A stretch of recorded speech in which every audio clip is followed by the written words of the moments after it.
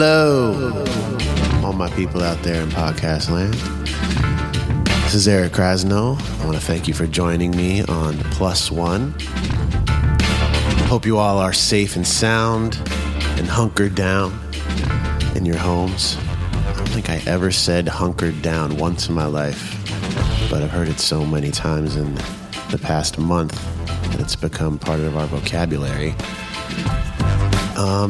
I've actually been enjoying this time at home. I know a lot of us are going stir crazy, and it's a crazy time, man. Artists are stuck in their studios, though, and we might get some really great creative output from this time. Does not take away from all the horrible things going on, all the people getting sick, the people dying, obviously. We've actually lost some amazing musicians in the past few weeks. Bill Withers was one of them, obviously. John Prine and Ellis Marsalis, Wallace Roney, the great trumpet player.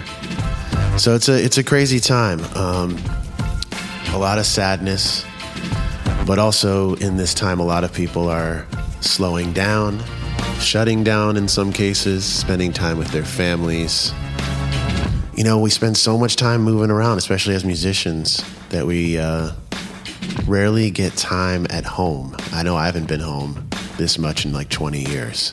And I'm finding myself having more conversations with friends. Thank God for phones and FaceTime. Not only having more conversations, but just more in-depth conversations. Obviously, this podcast. But, we're always in such a rush to get wherever we're going. And I find some value in slowing down and spending some time on the phone with friends and family. And actually having long conversations. I haven't had hour, 2-hour conversations like this in a long time. And it's been nice to connect with people and discuss ideas, compare notes on things that are going on. Listen to music, to full albums. Obviously, been watching a lot of movies. And there's never really been a time like this where people can be proud to sit at home and pretty much do nothing if they decide to. As a musician, I feel like I'm built for this. I love sitting around playing my guitar, working on ideas without like a real deadline or timeline. I'm not going to say it doesn't scare me, though. I've definitely seen some articles saying that concerts and festivals won't happen for a very long time. Meanwhile, a lot of artists are still performing from their homes, sending videos out and streaming. Last week, I was actually a part of putting together this charity concert celebrating Bill Withers, one of my absolute favorite artists and songwriters. So many musicians offered their time and made videos. Obviously, they love his music, but also to come out and support Sweet Relief Music Fund and raise money for the crews and different people in the music industry that are out of work. And it goes across the whole entertainment industry and the food service industry.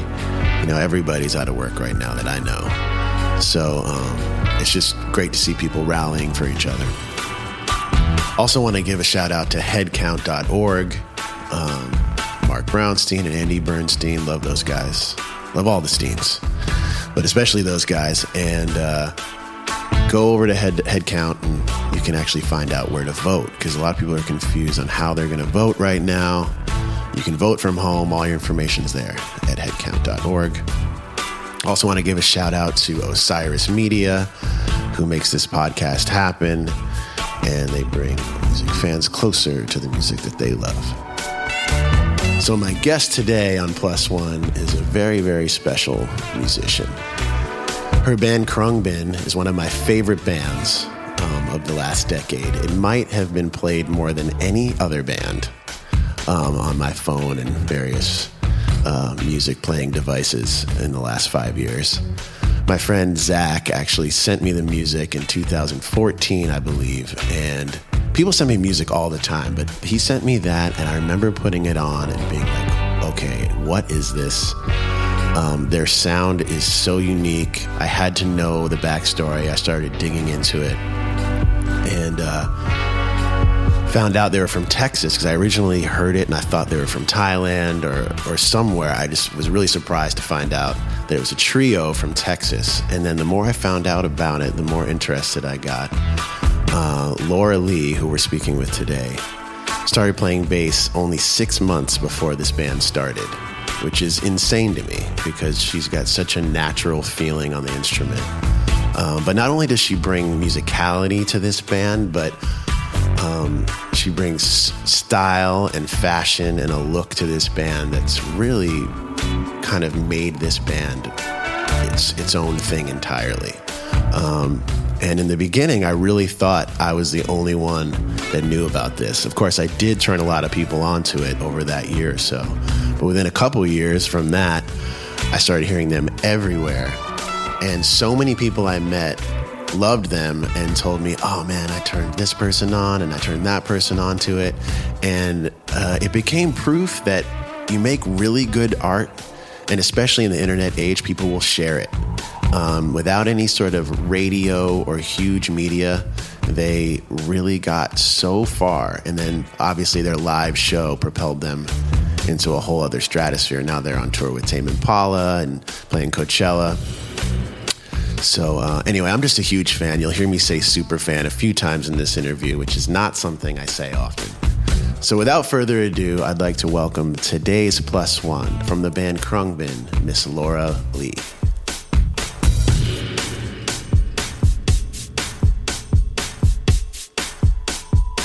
So you're safe and sound in Miami? I am safe and sound. I'm getting back to my former love of cooking. Me too, actually. Me too. That's been kind of nice, right? Yeah, it's been a really long time since I've had self-nurturing time. And it's funny because at the end of last year, I was really wanting to get in touch with the Laura Lee that isn't on stage. And I feel like in this very roundabout way, I have received my answers. My questions have been answered. And yeah, she's pretty cool. Yeah, that's so funny because I literally just got off the phone with a friend and I was saying the same thing. It's I don't want to seem super happy right now, but I'm home and I'm cooking all the time. I'm playing my guitar and working on all the things. You kind of create a list when you're on the road. Oh, I just want to do this. I want to start doing yoga every day. I want to start practicing singing with my acoustic guitar, writing again. And so we're a lot of musicians right now, as obviously finances are rough, but we're kind of going into the cocoon and creating and nurturing ourselves, which is totally crucial. I'm happy within the context of what it is. It's sort of do I miss playing, performing? Big time. And I've been watching probably a live show a day just to kind of have get a little bit of the gusto. But at the same time, it's sort of taking a hit of acid or something, and you just have to kind of say, okay, well, this is it. So I'm in it and surrender to what the situation is, because there's nothing we can do about it. Yeah, for sure. I mean, we're just trying to find the silver lining in the madness. Yeah, totally. And you guys haven't had a break in forever, it seems. Yeah, right? We haven't. We were supposed to have, sort of 4 months off this year. And then we took the Tame Impala tour, which was supposed to be happening soon. Right. And then it brought it down to 3 months. And then we wanted to take more time for our album. So then it was 2 months. And, then 2 months is never 2 months. And actually now, I don't know when we're going to be on the road again. Yeah. I mean, I don't think anyone does. Yeah. I mean, people are hopeful and we have holds, in the year, but we're not counting on them. And we've kind of made plan B and C arrangements, depending on what the fallout is. And I kind of wanted to get a little bit of context because you guys, I heard you guys probably 2014. Well, a good friend of mine Zach like sent me you guys right when it came out, and I seriously played it for every like music friend that I had, thinking that it was my own little like cool thing. And then of course a few months later I was like, it's everybody's cool thing. But that's the coolest thing though. Yeah, it is though. Yeah, I think like when I look at our fans, I kind of feel like everyone had their time with Khruangbin when it was their thing. Well, not everyone, but a lot of people had it. And I think that even huge artists that I love, I've had my time with them in that way. Yeah, but I think you were at I feel like you were at one of our first New York shows. Yep.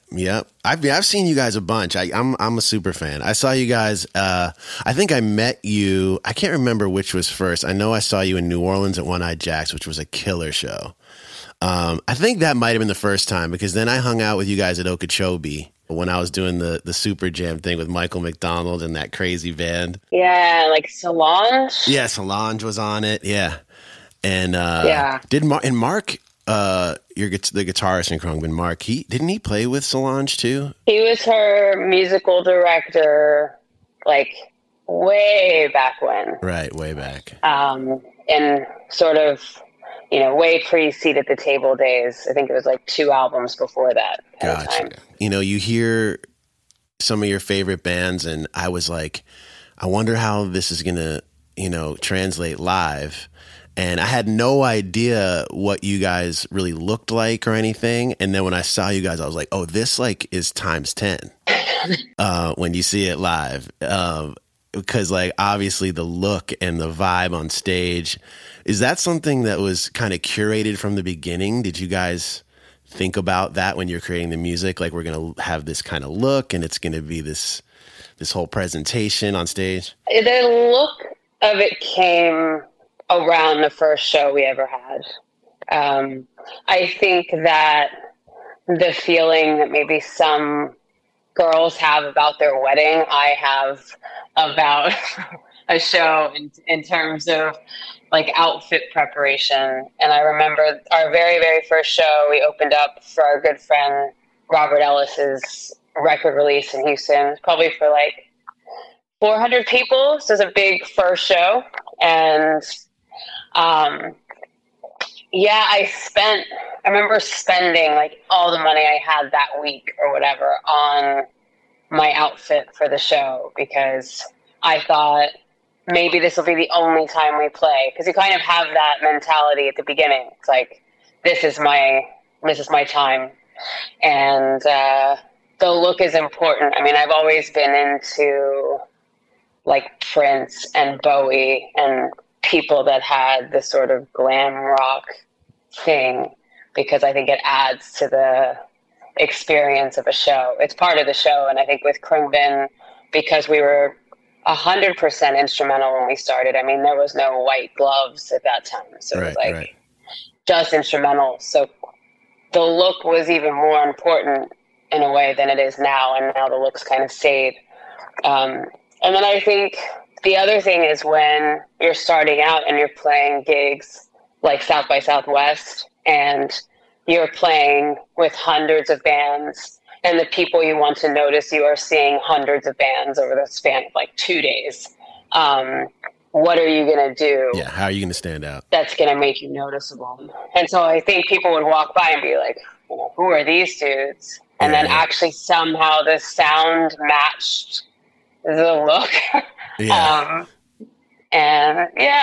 now it's stuck, and now it's sort of ever evolving, but also saying the same. Right. Was Mark always on board, or was it really your vision as far as the fashion and the hair and the whole thing? I think I started it. Yeah. And he saw the effort that I was putting into it visually, and when he saw what I was doing, he was like, "Oh, I want to get involved." And now we each have our own thing, and I think in a way what we are on stage is a reflection of who we are not on stage. Right. I remember, I think it was at Okeechobee, I went to see you guys, and I went back there, and I was like, hey, afterwards, like, come into we had that rehearsal room or something. I was like, come meet us over there. And then you guys showed up without all your gear on, and I was like, wait, oh, it's them. It took me a second. But yeah, because I didn't know what to expect seeing you guys the first time, and I was like, oh, damn. And the sound was just so on point, and and the way you guys like just settle into the music and just like stay true to that vibe. And then as I've seen you guys evolve with the lights and kind of the whole stage thing, I've watched it grow, but also it's really tasteful in what you guys are doing. Yeah, I think there's something timeless and classic about lights, like music and lights. Yeah. And it doesn't have to be more than that. It can be. And I think, I've seen some incredible shows that use, more technology in their live performance, but it also makes it dated no matter what you do, because your year will show. Not that ours doesn't, but I think you use par cans and old school, like disco balls and par cans is basically our whole thing. I feel like that never goes out of style, though. I don't know. Maybe it will. But I feel like it really works, especially with your guys' music. Yeah, and I had this whole like fish thing happen to me last year, which was really unexpected. I never saw them before. And then it turned out one by one, I found out my entire team are just fish freaks. And so I decided that I had to go. And then I saw one show, and everybody kept talking about how it's not just about one show. You have to see multiple shows. So I was like, okay, fine. So I went New Year's, saw 3 shows in a row. And the thing that I got out of it was, like, one of the things I got out of it was music and lights. Like, that's what it is. They don't have gimmicks. It's sort of, the gimmick is, them playing fish style, but, right. And changing up the music every single night, which I'm always like in awe of. Yeah. Totally. Yeah. That's their thing, but that's music. That's just bare bones, pure music. And then they've got their insane lighting guy and rig. But that lighting rig is still pretty like staying true to basic lights. So I found that aspect of their show really inspiring. Yeah. And Trey ended up sitting in with you guys, right? Are you guys open for him? And I know some collaborative stuff happened. Yeah, there, he played with us at Lock-In. Right. I went to see him last year in between tours. I had 2 days off. I flew to Baltimore and saw him at Merriweather. Yep. And he found out I was there. His manager messaged my agent, asked me to come backstage. I didn't have the sort of starry-eyed fan thing because I didn't grow up listening or worshiping Fish. And my agent had been to, over 100 shows, never been backstage. So it was a real moment for him. Yeah. And we went back there, and Trey asked to hang out with me the next day. We went out for lunch, and I had just the most sort of inspirational chat with him that was really unexpected. I absolutely loved the show. The whole thing was great. And that was Fish or Trey Band? It was Fish. Fish, right? It was Fish. Yeah, okay. And I asked him how he had found out about Khruangbin, because he talked about them a couple times, and I'd heard that Fish had been playing Khruangbin during their intermissions. So apparently his daughter saw us at Lock-In 4 years ago. It was our very first U.S. festival that we played. Right. And so she saw us there in the woods at like 1 a.m. I think String Cheese was playing on the main stage. We didn't think anybody was going to come see our show, but we ended up getting this amazing group of people that saw us play from like 1 to 2:30 a.m. when nobody knew who we were. Right. And our very first tour that we did, pretty much everybody that came to see us was either at Lock-In or heard about us through Lock-In. And so that festival ended up becoming a huge part of Khruangbin history. And so Trey's daughter was at that show. She introduced Trey to Khruangbin. And last year, I was like, well, we're playing Lock-In again. Why don't we complete the circle and you sit in with us? And, he sort of told me he was interested in it, but kind of played it cool. And then I think it was 2 days before the show texted me and was like, I'm coming in early. Let's do it. And it turned out that the Thursday or Friday, it was the first day of Lock-In. It was a huge storm. Nobody was allowed in the festival site. Most people's gigs were canceled that night, but I think because Lock-In found out what we were doing, kept our set, and we were the first band to go on. And so there was this really euphoric feeling in the audience just because they'd been waiting to see music. And then Trey came on and pretty much played the whole set with us. Wow. So did he learn the songs and everything, or did he just kind of find his spots and improvise? He found his spots. I mean, we kind of picked the songs that seemed suited to have an extra guitar. Right. But I know at the end we decided to play, an old school song we hadn't played in a while. And Mark was like, stay around, you'll figure it out. And we don't, even though we have quite a few fans that are in the jam band community, we're not a jam band. And it felt like the first time we kind of jammed. That's funny. I know, it's so cool when one of those like kind of pinnacle moments unfolds. And it's cool when it happens twice at the same festival. I know that, like, in fact, I remember I heard about that a lot because I think I played the next day. I was bummed, I remember, because I had to fly in the day of, and I saw you guys were playing. I was like, shit. But I heard about that set a lot. I think it was the year before we did like a Lettuce set where we brought John Mayer and Bob Weir and and we were doing like a Jerry themed set. But it's like Lock-In. That's what I love about that festival is that like it seems like they breed that kind of collaboration and I mean I know everyone in that world is a fan of you guys now because I hear it constantly wherever I am. I remember like probably a year after I was like this is my shit and I'm sending it to everyone. I started hearing it in like every coffee shop too. Just like it was like following me around in the best possible way though. I think somehow on tour we've like avoided somehow hearing ourselves, but the one place I cannot escape my own band is a yoga class. I mean, every yoga class I'm in, it comes on. Oh yeah, I remember it in a yoga class too in Brooklyn. Yeah, sure.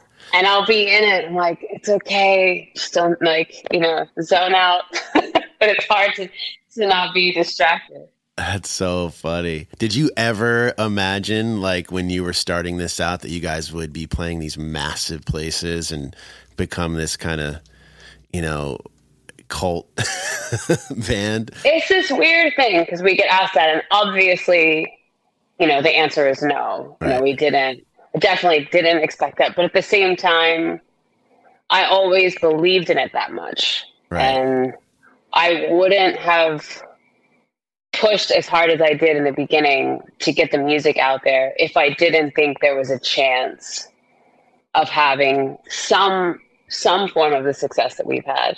Right. I listen to a lot of great music and have been listening to amazing classic albums my whole life. And I still like what we do. And I still personally listen to Khruangbin. Right. I mean, I don't get sick of it. I think that's a really important thing to say is that you don't get sick of that of this music. I think there's a certain patience to it, and I feel it kind of inspiring and bleeding into the jam band world in the best way possible. Because one of the things that always annoys me about I love the improvisation, but like a lot of the songwriting and it's too frantic or there's not enough patience in the music. Right. And I'm not pointing out anyone specific. I think sometimes I fall prey to that. And sometimes like in a live show, like Soul Live, we have a lot of the same elements of what you guys do, but there's a lot more going on, at least in the initial recordings. And I wouldn't say it's directly, I mean, it's also like our age and different things, but I think that the patience that you guys display in the music, and also just really, really great choices that are being made there, and a consistency and great melodies. Of course, there's a lot of things there, but I think that it makes for music that you just want to listen to all the time, and sometimes it's just in the background creating a vibe, and then sometimes you're cranking it in your car. But I'm happy that it's become kind of ominous, because I do feel it. And I also think there's a particular crowd that I hang out in, but also from my like hip hop friends to my like, jam band people and anywhere in between, like they appreciate what you guys do. So it's, thank you. I mean, it's been an honor to see it grow in the various communities that it has. Yeah. I mean, Wu-Tang, what? I know. It was so awesome. And it was on my birthday. Can you talk about that for a second? I'm really curious how that came together. Yeah. So I was at Pickathon. We played Pickathon last year. And after our set, I ended up going and watching a bunch of bands. Ended up hanging out, and I met this really cool dude with curly hair who took me to the sort of private backstage bar in the woods, and ended up just going on this little adventure. And I wasn't in my Khruangbin getup, so I wasn't obviously Laura Lee. And I started talking about Khruangbin. I introduced myself as Laura. At some point, this guy Phil was like, "Oh, you're Laura Lee from Khruangbin?" It's like, "Yeah." He's like, I own Desert Days." I was like, "Oh, cool. Like, thanks for the booking this year and the billing and like whatever."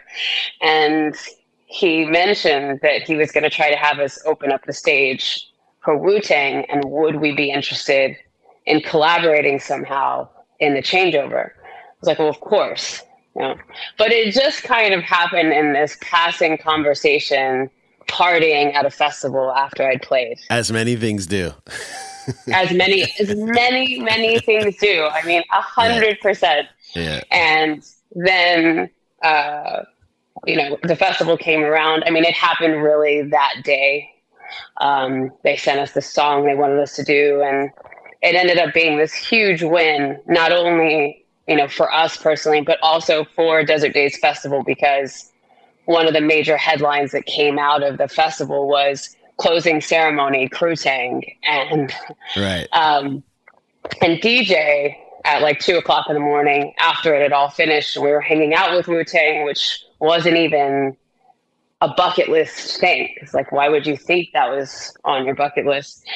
DJ pulled me aside. He's like, "Laura, I know you made this happen. How did you do it?" I was like, "DJ, I partied. That's what happened." Right. Like, sometimes the good stuff happens, in these little pockets, just from having a good time. Yeah, I can remember quite a few collaborations that have been born in those situations. Yeah, they're important. Yeah, I think you and I are maybe this is true. I'm the one in Soul Live, which is also a trio, that hangs out afterwards and like wants to go check out everything.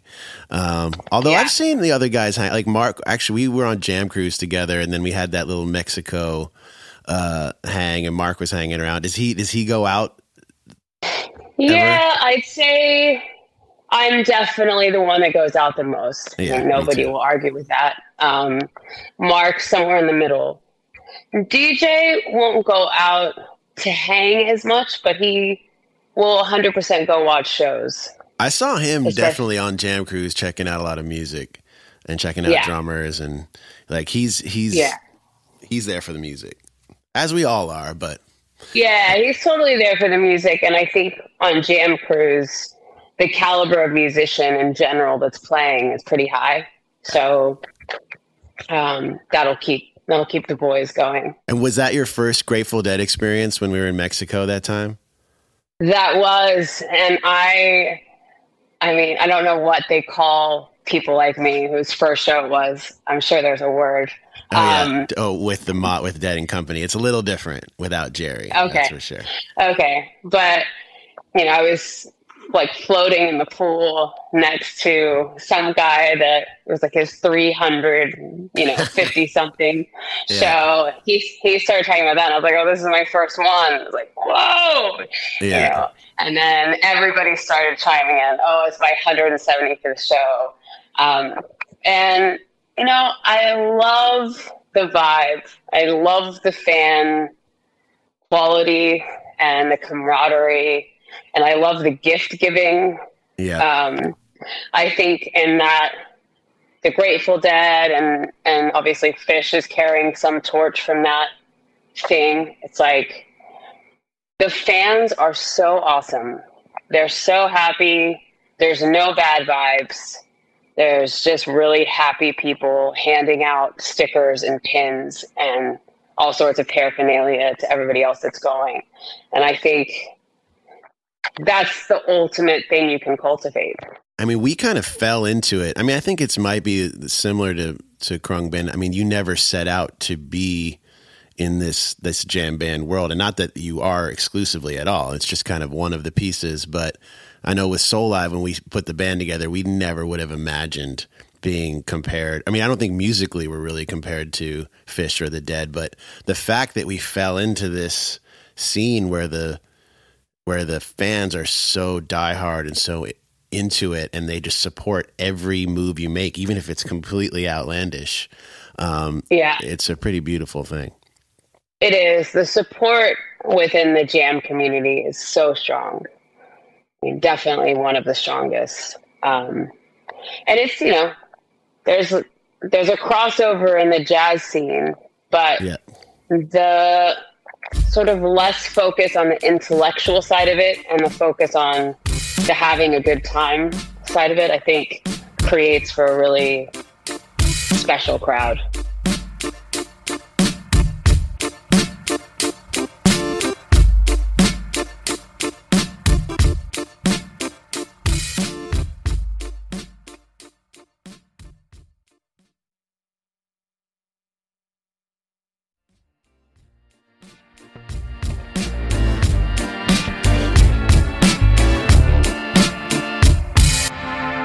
I need to fact check something here. Is this true that you didn't play bass until a few years before the band started?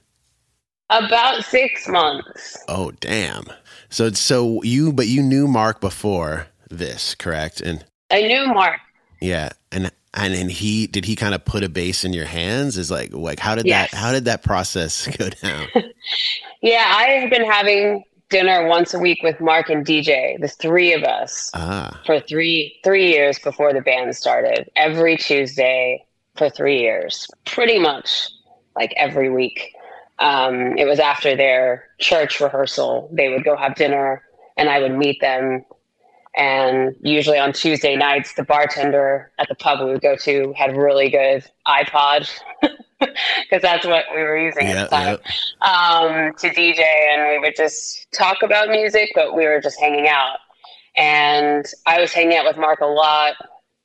I was starting to play piano again, which I'd played a lot when I was a kid. And Mark gave me a piano lesson, and the sort of lesson was listen to the song, follow the bass, where's the bass going? And somehow out of that conversation, I decided I was just going to play bass so that I could hear it better. Because I think it happens now with sort of more of your average listeners. They don't actually hear it. They feel it, but they might not be able to sing the bass line unless it's super prominent. And somehow that conversation led me to pick up his bass, and I started playing it all the time. And as he saw my interests grow, he would put certain records in front of me to learn to, which was mainly scientist records. I was going to say, there's got to be reggae at the core of this, right? Okay. Yeah. And I think about it now, it's genius as an ABC start to playing bass, because they're simple in terms of how many notes you're playing. Right. And the progressions are really simple, but the timing is so specific. Right. And in that case, I do think, and it's funny what you were saying before about having to kind of look for the bass lines. I think reggae is the music where the bass line does kind of, in certain cases, lead the tune, you know? Totally. It's the centerpiece in a lot of ways, you know? Yeah. And then when you talk about dub music, the guitar is pretty much out. Right. So then the bass is really 100% the leading melody. So it's easy for me to pick out and play along to. And without me knowing, I was learning feel and groove quite heavily because of how significant that, a role that plays in dub and reggae music. And Mark would sort of poke his head in while I was playing. And he wouldn't tell me anything. He would just be like, is that where that note ends? Just ask me these little questions that would make me listen more carefully.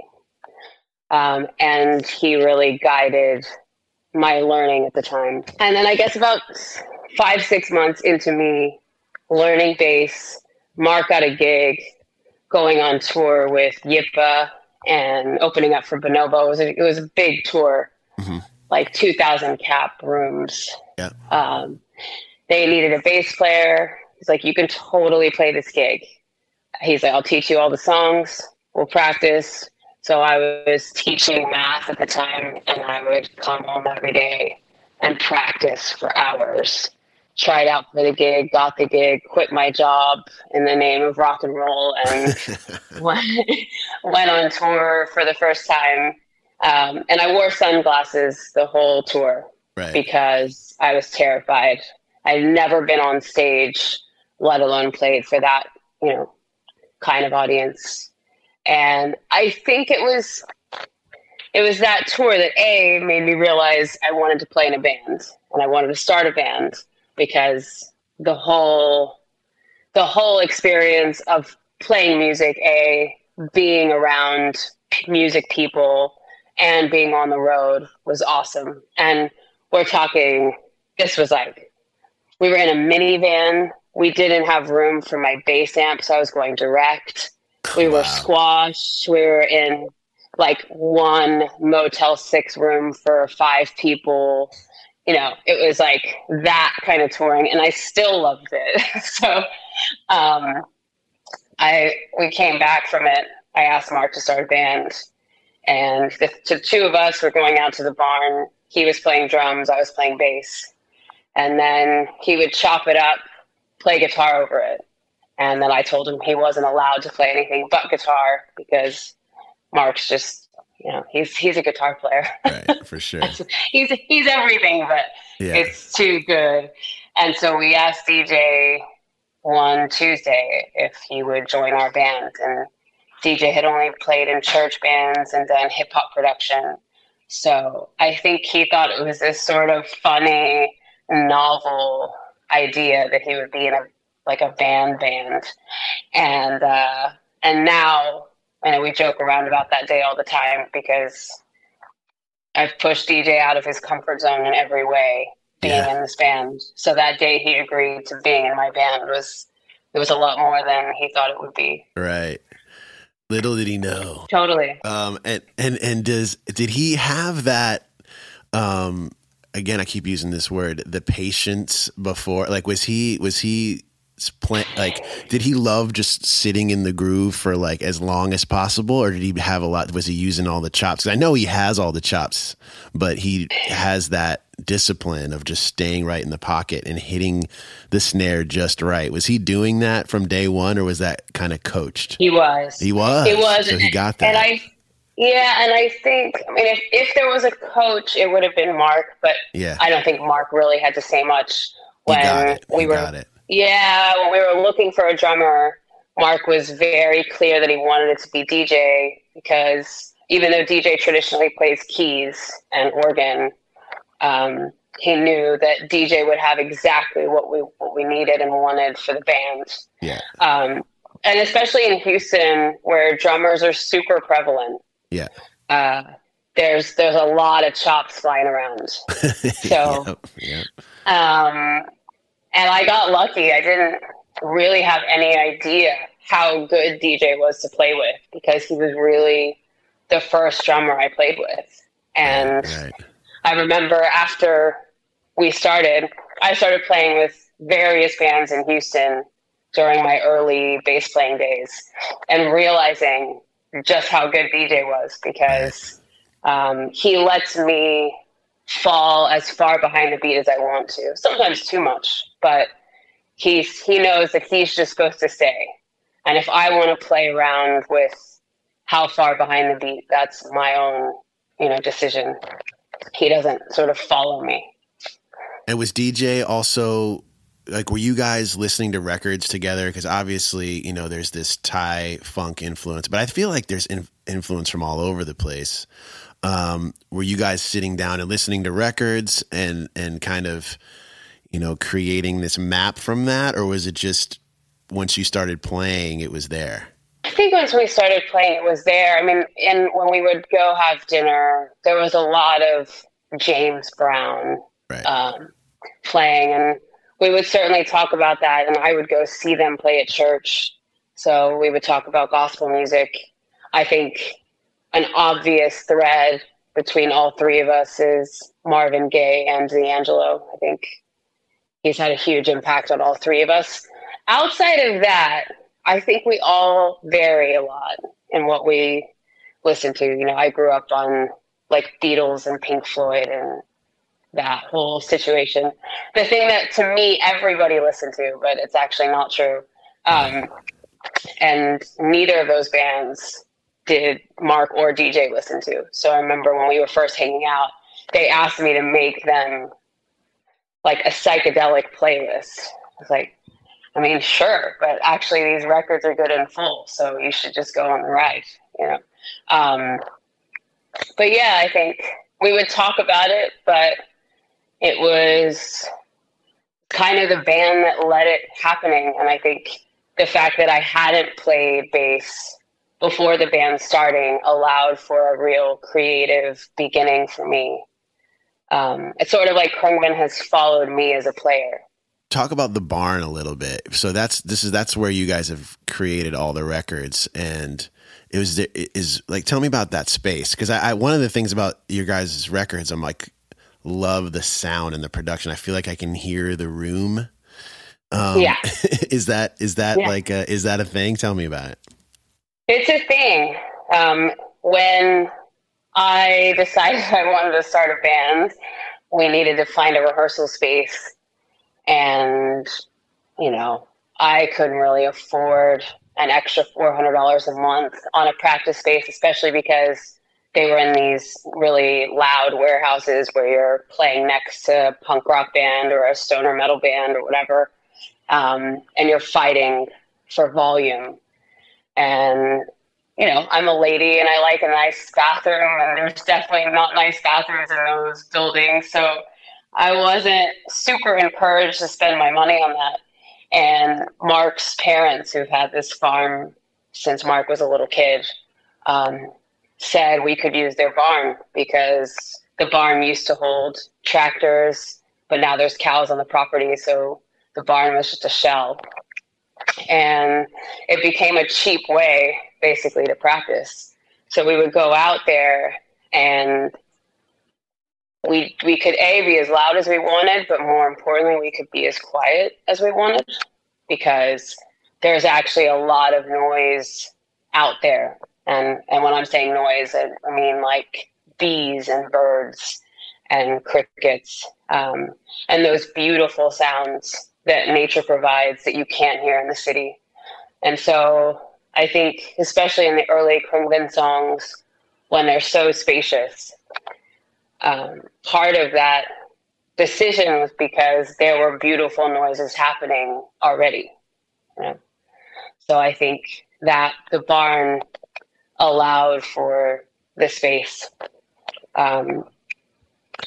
Yeah, it's a beautiful place to write. You don't have cityscape clouding your mind with distraction or noise or whatever, and there's no Wi-Fi out there, so it's a real retreat, opportunity to write kind of place. And do you guys have stuff recorded now that is not out yet, or where are you at in your album cycle? Yeah, we finished our third record. And now, depending on what happens with the quarantine, will determine when it comes out. I mean, if I'm totally honest, the first single was already supposed to be out, but it's not the right time. It's a joyous album, I think. There's certainly still are Khruangbin melancholy moments, but there's a lot of joy in this record. And there's something that feels a little bit insensitive about releasing a celebratory song when people aren't quite there. Yeah, no, that makes sense. But yeah, we started it in the barn as always, but I apparently had a lot to say on this record than I have before, and because there's a lot more singing on this record, we had to do a lot more work in the studio than in albums past. Right. So I'd say there's less barn, even though the barn is still very much there. Yeah.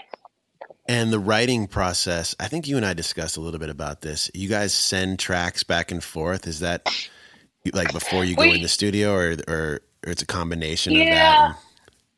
It's not as not as sendy as it was, because at that time I was in London, so that was the only way we could write.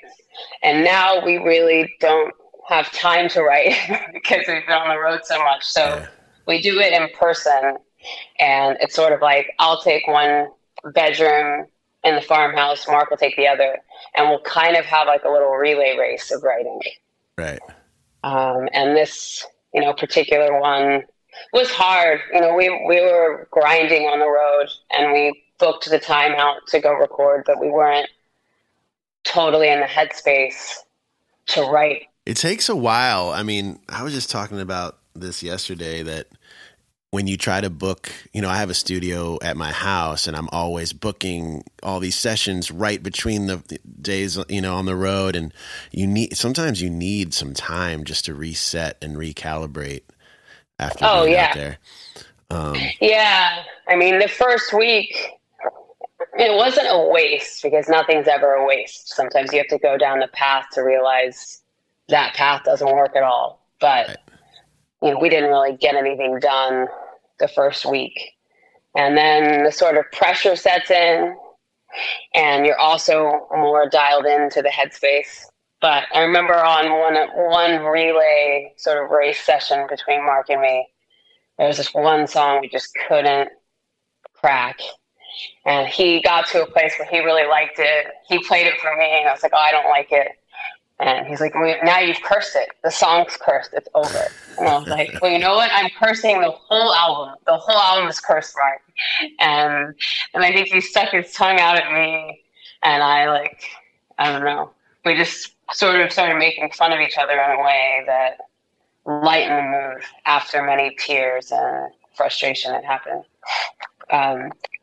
But yeah, it sort of starts with a drum loop, some that we've pulled from classic songs, and DJ's also made me a bank of drum loops, his own drum loops, and then I'll write over them sort of freestyle and just press record for 30 minutes or an hour, and Mark will listen to that and pick nuggets of things that he likes and sort of arrange it into a song that he then plays over. And then we use that as a starting point to write the song. That's cool. And you guys have a song out with Leon Bridges that came out. When did that actually come out? It was either end of last year or right at the beginning of this year. Yeah, Texas Sun. Is that part of a bigger project, or is that just a single? It was an EP that we did. Oh, for some reason I just thought it was that song. I got to dig into the rest of it. You should have a listen. The EP is really beautiful as an EP. Right. Okay.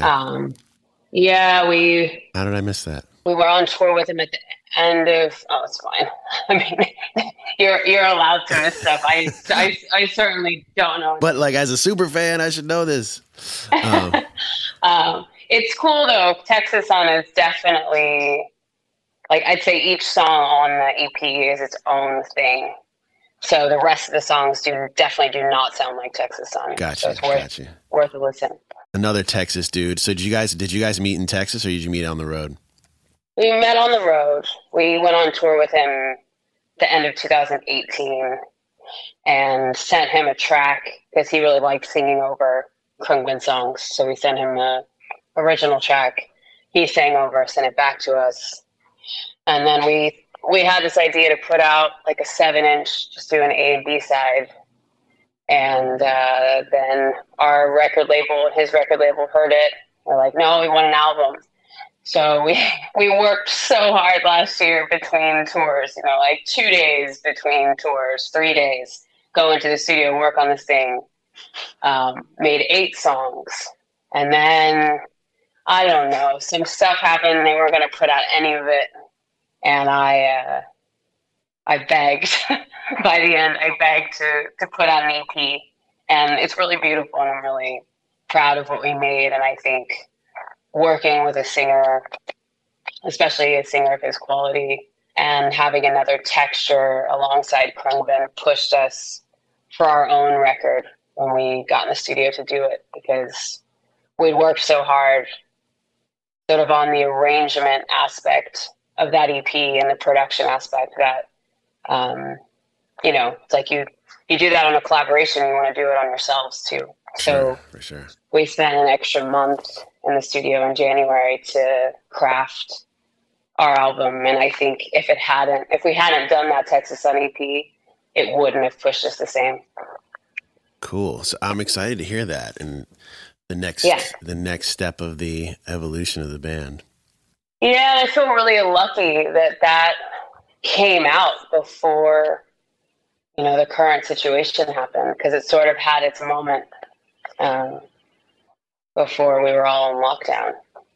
Right. There's been a lot of artists that have put stuff out right as this was happening, and it's, dramatically affected. Yeah, well, in certain cases, obviously it makes it so you can't tour behind it, so it probably is not the best idea to put stuff out now, but on the flip side, people are needing music, and people are totally sitting around, like, creating content right now is definitely, although everybody's doing it, it's also getting eaten up. Yeah, I was definitely, like, as this started, was like, people still need music. Our album's recorded. We should put it out. Let's figure out a way to have listening parties on Zoom, or just trying to come up with a way to do it. And then it was like, actually, maybe this is a time to just be patient. And the world has decided to put pause on everything. And maybe I shouldn't fight the current and just sit with it for a minute. Yeah. So, and I think, like we said before, there's something to be said for kind of regrouping and spending a little time, on ourselves right now. Well, I appreciate you talking to me and making time for this. I really appreciate that. Yeah, it's good to talk to you. Yeah, and there's so much interesting stuff in here. I feel like you guys are one of the most inspiring stories of the modern music age for me, because I always am like, oh man, in the current state it's so hard to create a new project and really get it out there without the powers that be, and without this, that, and the other. And I think the fact that you guys have broken through with such a unique sound is really inspiring. So anyway, I appreciate what you guys are doing, and I'm so happy to see the success that it's reached, even and I'm sure there's a lot more. Thank you. I feel really proud to stand along to friends and musicians with such integrity and amazing character in their musicianship and also as people. So it's a real pleasure to do the whole thing. And really great to talk to you, and thank you. Yeah, definitely. And I hope that this passes soon and that I get to hear this album sooner than later. Me too. When we finished it, I was like, oh shit. Let's just enjoy this time where this album is just ours before it becomes the world. And now I'm like, oh, right. It's still ours. Yeah, well, hopefully it comes out, and hopefully I get to see you guys in person and sometime soon. Okay. All right. Sounds good. Thanks, Talk to you thanks soon. a lot, Laura. Bye. Okay, bye. Once again, I want to thank Laura Lee for joining me on the show. Now I'd like to play one of my favorite Khruangbin songs. This one is called Maria Tambien.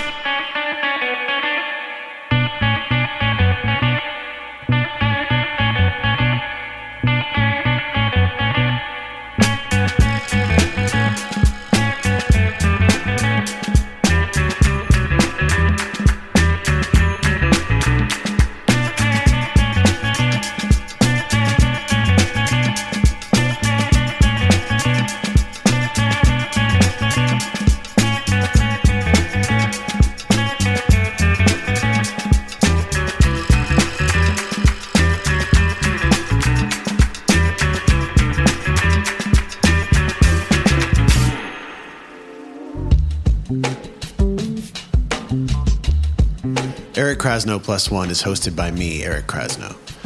Executive producers are RJB and Christina Collins. Audio production by Matt Dwyer. Produced by myself and Ben Baruch of 1111 Group. All original music is by me, and most of which are instrumentals from my album, Telescope, under the artist name Kraz. This podcast is presented by Osiris Media. If you'd like to get in touch with us, email krazplus1@gmail. That's KRAZPLUSONE@gmail.com. Send me some questions. Maybe I'll answer them on air. Send me suggestions of other guests you'd like to hear on the show. Thanks again for tuning in. I'll see you next time.